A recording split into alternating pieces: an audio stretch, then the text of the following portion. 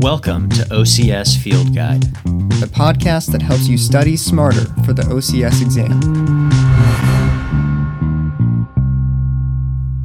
Hello, future orthopedic specialists, and welcome back. Today we're going to take a look at the mid-portion Achilles tendinopathy CPG. There's been a lot of interesting work done in the area of Achilles tendinopathy research, so I'm excited to take a look at this diagnosis with you. We're going to cover the first half of the CPG today, and then we'll cover the treatment section in our next episode. A quick note as we get started. You'll see that this CPG is specific to mid-portion Achilles tendinopathy. This is distinct and much better studied than insertional Achilles tendinopathy. Throughout this episode, when we say Achilles tendinopathy, we're talking about the mid-portion variety. Let's start by looking at pathoanatomic factors and epidemiology. Achilles tendinopathy is usually considered to be an overload pathology. The CPG indicates that it appears to be caused by, quote, an excessive mechanical stressor such as tensile loading and/or shearing, which initiates pathological changes in the tendon. These pathological changes can include tenocyte proliferation with tendon thickening, neovascularity, collagen fibril thinning and disorganization, increase of non-collagenic and fibrocartilage matrix, fat deposition, altered fluid movement, and overproduction of nitric acid with tissue apoptosis. Failure to control hyperthermia that results during exercise as tendons convert some of the stored energy to heat can also contribute by causing local cell death. End quote. To summarize those features in slightly more natural terms, once the process gets started, we note extra tenocytes, or cells which lay down tendon tissue, and neovascularity, or the proliferation of new small blood vessels, both of which appear to be connected to the tendon thickening usually noted in Achilles tendinopathy. We also have collagen thinning, disorganization, and increase in non-collagenic and fibrocartilage matrix, and fat deposition, all of which contributes to a weaker tendon and less efficient load transfer. We also have altered fluid movement, overproduction of nitric acid, and abnormally high amounts of heat, which all cause cell death. The CPG says, quote, these changes lead to a decrease in tendon stiffness and strength, ineffective force transfer, thereby affecting central nervous system motor control, end quote. Understanding this process and being able to explain it to your patients helps explain why tendinopathies tend to respond well to loading to rebuild tendon stiffness, which we'll talk about shortly. Also remember that pathophysiology, together with pain science, is 10% of the exam, so you should have a general grasp on what's going on whenever we have this much insight into a pathological process. Note that while inflammation can be present at different points in this process, it's actually tissue changes occurring in the tendon that drive this pathological process, not inflammation. Interestingly, the CPG notes that the extent or severity of the tendon changes is not consistently related to the severity of the clinical presentation. So seeing a significantly thicker tendon during physical exam or with imaging does not necessarily correlate to worse patient presentation. In addition to these basic tissue changes, the CPG also notes that the plantaris tendon and peritendinous nerve structures may impinge on the medial aspect of the thickened Achilles tendon, which may contribute to pain as well. Studies have noted that genetic variations representing an abnormal neuronal phenotype has been linked to Achilles tendinopathy. Apparently, when these individuals experience a tendon injury, the nearby nerves grow into the tendon and are abnormally sensitive to pain mediators. Other genetic factors that cause abnormal collagen production may also play a role as well. Most often, Achilles tendinopathy affects active individuals. Runners appear to be the most commonly affected cohort, but athletes from a wide variety of sports can also be affected. Symptoms usually appear during training rather than during competition. And although athletes are the most commonly affected, sedentary individuals can develop Achilles tendinopathy as well. The mean age of Achilles disorders in general is 30 to 50 years old. Let's talk risk factors. The CPG notes that risk is multifactorial and appears to be a combination of intrinsic and extrinsic factors. They cite evidence for a huge number of risk factors. Some of these include older age, obesity, hypertension, hyperlipidemia, diabetes, presence of any systemic disease, genetic factors, altered foot biomechanics, abnormal subtalar range of motion, abnormal dorsiflexion range of motion, decreased plantar flexor strength, neuromuscular deficits in the lower extremity in general and in the gluteal muscle specifically, abnormal lower extremity kinematics, use of rigid insoles compared to shock-absorbing insoles, fluoroquinolone antibiotic use, environment, playing surfaces, and the physical demands of specific sport participation. That's way too much to memorize, and I think in general you can see that just about anything that could affect the Achilles tendon has some evidence to show that it does affect the Achilles tendon. I'll call your attention to a couple specific factors here that stand out to me. You'll note that hyperlipidemia is a risk factor. We've seen for a while now that high cholesterol causes fatty deposits to develop in the body's tendons, and it tends to affect the Achilles tendon more than others.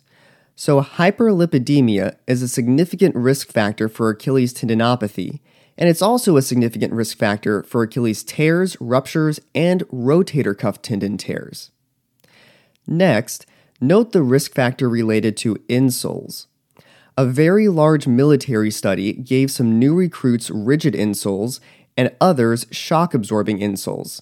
And the group with shock-absorbing insoles had 50% fewer cases of Achilles tendinopathy.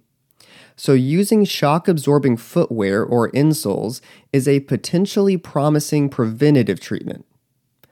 Lastly, note that fluoroquinolone use is associated with Achilles tendinopathy. This is a type of antibiotic.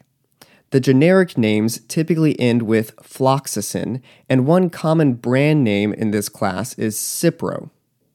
For decades now, we've been able to directly link fluoroquinolone use to Achilles tendinopathies, as well as tendon tears and ruptures, so we think it would be a very good idea for you to remember the link between fluoroquinolones and tendon injuries for the OCS exam. If you want more information about this and other medications we think are important to know, we have a bonus episode on this very topic on our Patreon. Next, we'll talk about clinical course. The clinical course of Achilles tendinopathy is quite varied. It seems that most episodes are very brief, but some can be very long. In one study of elite soccer players, median missed participation due to Achilles tendinopathy was 10 days, and the mean was 23 days. In a large cohort of runners, median time to recovery was 82 days, with a minimum of 21 days and a maximum of 479 days. So you can see that most athletes have fairly brief episodes, but some will have chronic problems. The good news is that 5-year outcomes are pretty good. Most people managed with heavy load calf strengthening demonstrate good recovery that lasted at 5-year follow-up, although some of these individuals continue to have some mild pain. So for prognosis, you should know that most people have fairly brief episodes of tendinopathy, and most who are treated with heavy load exercise will have good long-term outcomes, but there are a few who will continue to have some chronic pain and difficulties. The CPG reads, quote, "While most patients will improve, mixed levels of recovery can be anticipated," end quote. let's move on to diagnosis. With C-level evidence, the CPG recommends that the following symptoms and findings be used to rule in mid-portion Achilles tendinopathy.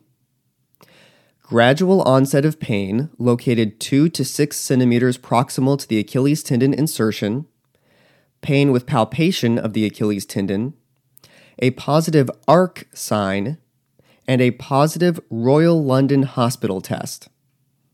A positive arc sign is when you have the patient lie with their foot off the table, identify the area that's most swollen by palpation, ask the patient to dorsiflex and plantarflex, and see if the enlargement moves up and down with the tendon. If it does, this is a positive test. In essence, you're concluding that the swelling is in the tendon and it isn't something else like a callus on the skin. A positive Royal London Hospital test starts with the patient in the same position and the foot relaxed and slightly plantarflexed. Here, the therapist palpates to find the part of the tendon that's the most tender to palpation. Once the most tender area is identified, the therapist asks the patient to actively dorsiflex their foot while continuing to palpate the tender area. If the pain is decreased during active dorsiflexion, you have a positive test and should suspect tendinopathy. Individuals with Achilles tendinopathy tend to report significantly decreased or even absent pain during an active Achilles stretch. The CPG offers quite a few other diagnoses to consider in your differential diagnosis.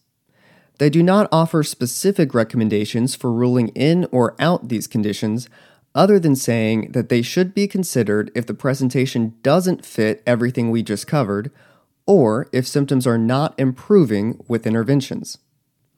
These other conditions include acute Achilles tendon rupture, partial tear of the Achilles tendon, retrocalcaneal bursitis, posterior ankle impingement, irritation or neuroma of the sural nerve, os trigonum syndrome, accessory soleus muscle, Achilles tendon ossification, systemic inflammatory disease, involvement of the plantaris tendon, fascial tears, and insertional Achilles tendinopathy.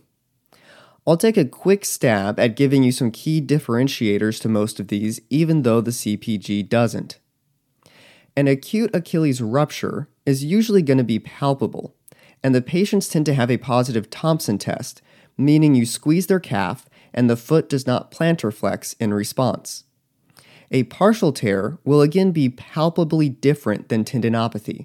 With a tear, you'll feel a divot instead of thickening. Retrocalcaneal bursitis is tricky, but you might suspect it if the Achilles tendon isn't thickened or if you can palpate the fluid-filled retrocalcaneal bursa. Posterior ankle impingement won't have a tender swollen area on the Achilles tendon, and it's going to present with pain during full plantar flexion, whereas Achilles tendinopathy will also have pain in a neutral foot position. Insertional Achilles tendinopathy will have a similar history, but the pain will be at or near the insertion instead of 2 to 6 centimeters proximal to the insertion. You can see that the key in these tends to be palpation of the Achilles tendon. Systemic conditions that can present with heel pain include ankylosing spondylitis, rheumatoid arthritis, and psoriatic arthritis, so look for signs of those as well. I will also add to this list that if you're dealing with a child who has heel pain, your primary suspicion should be Sever's disease, also called calcaneal apophysitis, which is a condition affecting the calcaneal growth plate in obese or very active 8 to 15-year-olds. If you're stuck clinically and need imaging to assess for some of these other diagnoses, the CPG recommends ultrasound imaging or MRI. They note that there's conflicting evidence between the severity of tendon abnormalities on imaging and severity of symptoms, so don't expect an ugly-looking tendon to fare worse than a case that appears more mild on imaging. Finally, they remind us that we should refer to an appropriate provider if we suspect rupture or systemic inflammatory diseases, or anything else that would require more than PT intervention. Next, let's talk about outcome measures. We'll cover patient-reported outcome measures first, and then functional outcome measures. To measure symptom severity, the CPG recommends the VISA-A, which stands for the Victorian Institute of Sport Assessment Achilles. No MCID is mentioned here or in the earlier version of the CPG, but you should know that on the VISA-A, 100% represents full recovery, and a score of at least 80% usually represents good recovery and possible indication for discharge to self-management. For function, the CPG recommends the FAM, or Foot and Ankle Ability Measure, and the LEFS, or Lower Extremity Functional Scale. The FAM has an ADL subscale with an MCID of 8 and a Sport subscale with an MCID of 9. Just like with the VISA, this instrument runs from 0% to 100%, where 100% represents no dysfunction. The Lower Extremity Functional Scale, or LEFS, is scored from 0 to 80, where higher scores indicate a higher level of function. The MCID is not reported in this CPG, but it's reported elsewhere as 9 points. You'll notice that a lot of outcome measures have MCIDs of 9 points, which should really help simplify your studying. So to summarize, the VISA-A was developed specifically to assess symptom severity with Achilles tendinopathy, and the FAM was developed to assess function of the foot and ankle. Both of them run from 0 to 100%, with 100% representing no symptoms or dysfunction. The LEFS is a general lower extremity functional measure that runs from 0 to 80, with 80 representing full function. The MCID of the FAM and the LEFS is both about 9, although technically the MCID of the FAM's ADL subscale is 8 if you really want to be picky about it.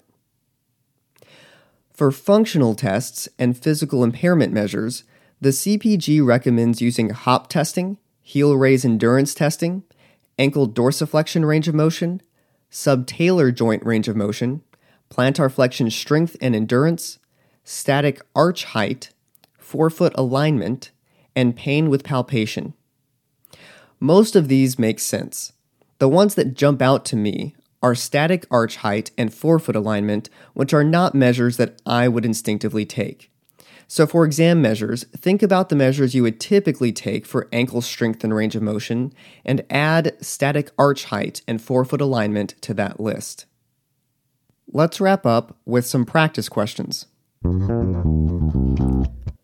A 42-year-old male recreational soccer player presents for initial evaluation at an outpatient clinic with a chief complaint of heel pain. He reports that the onset was insidious with no mechanism of injury.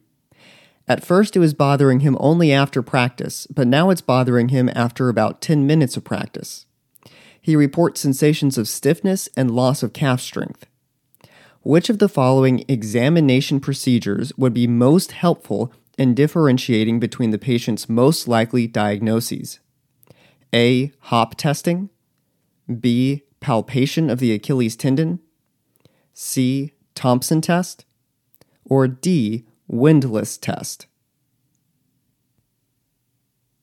The correct answer is B. Palpation of the Achilles tendon.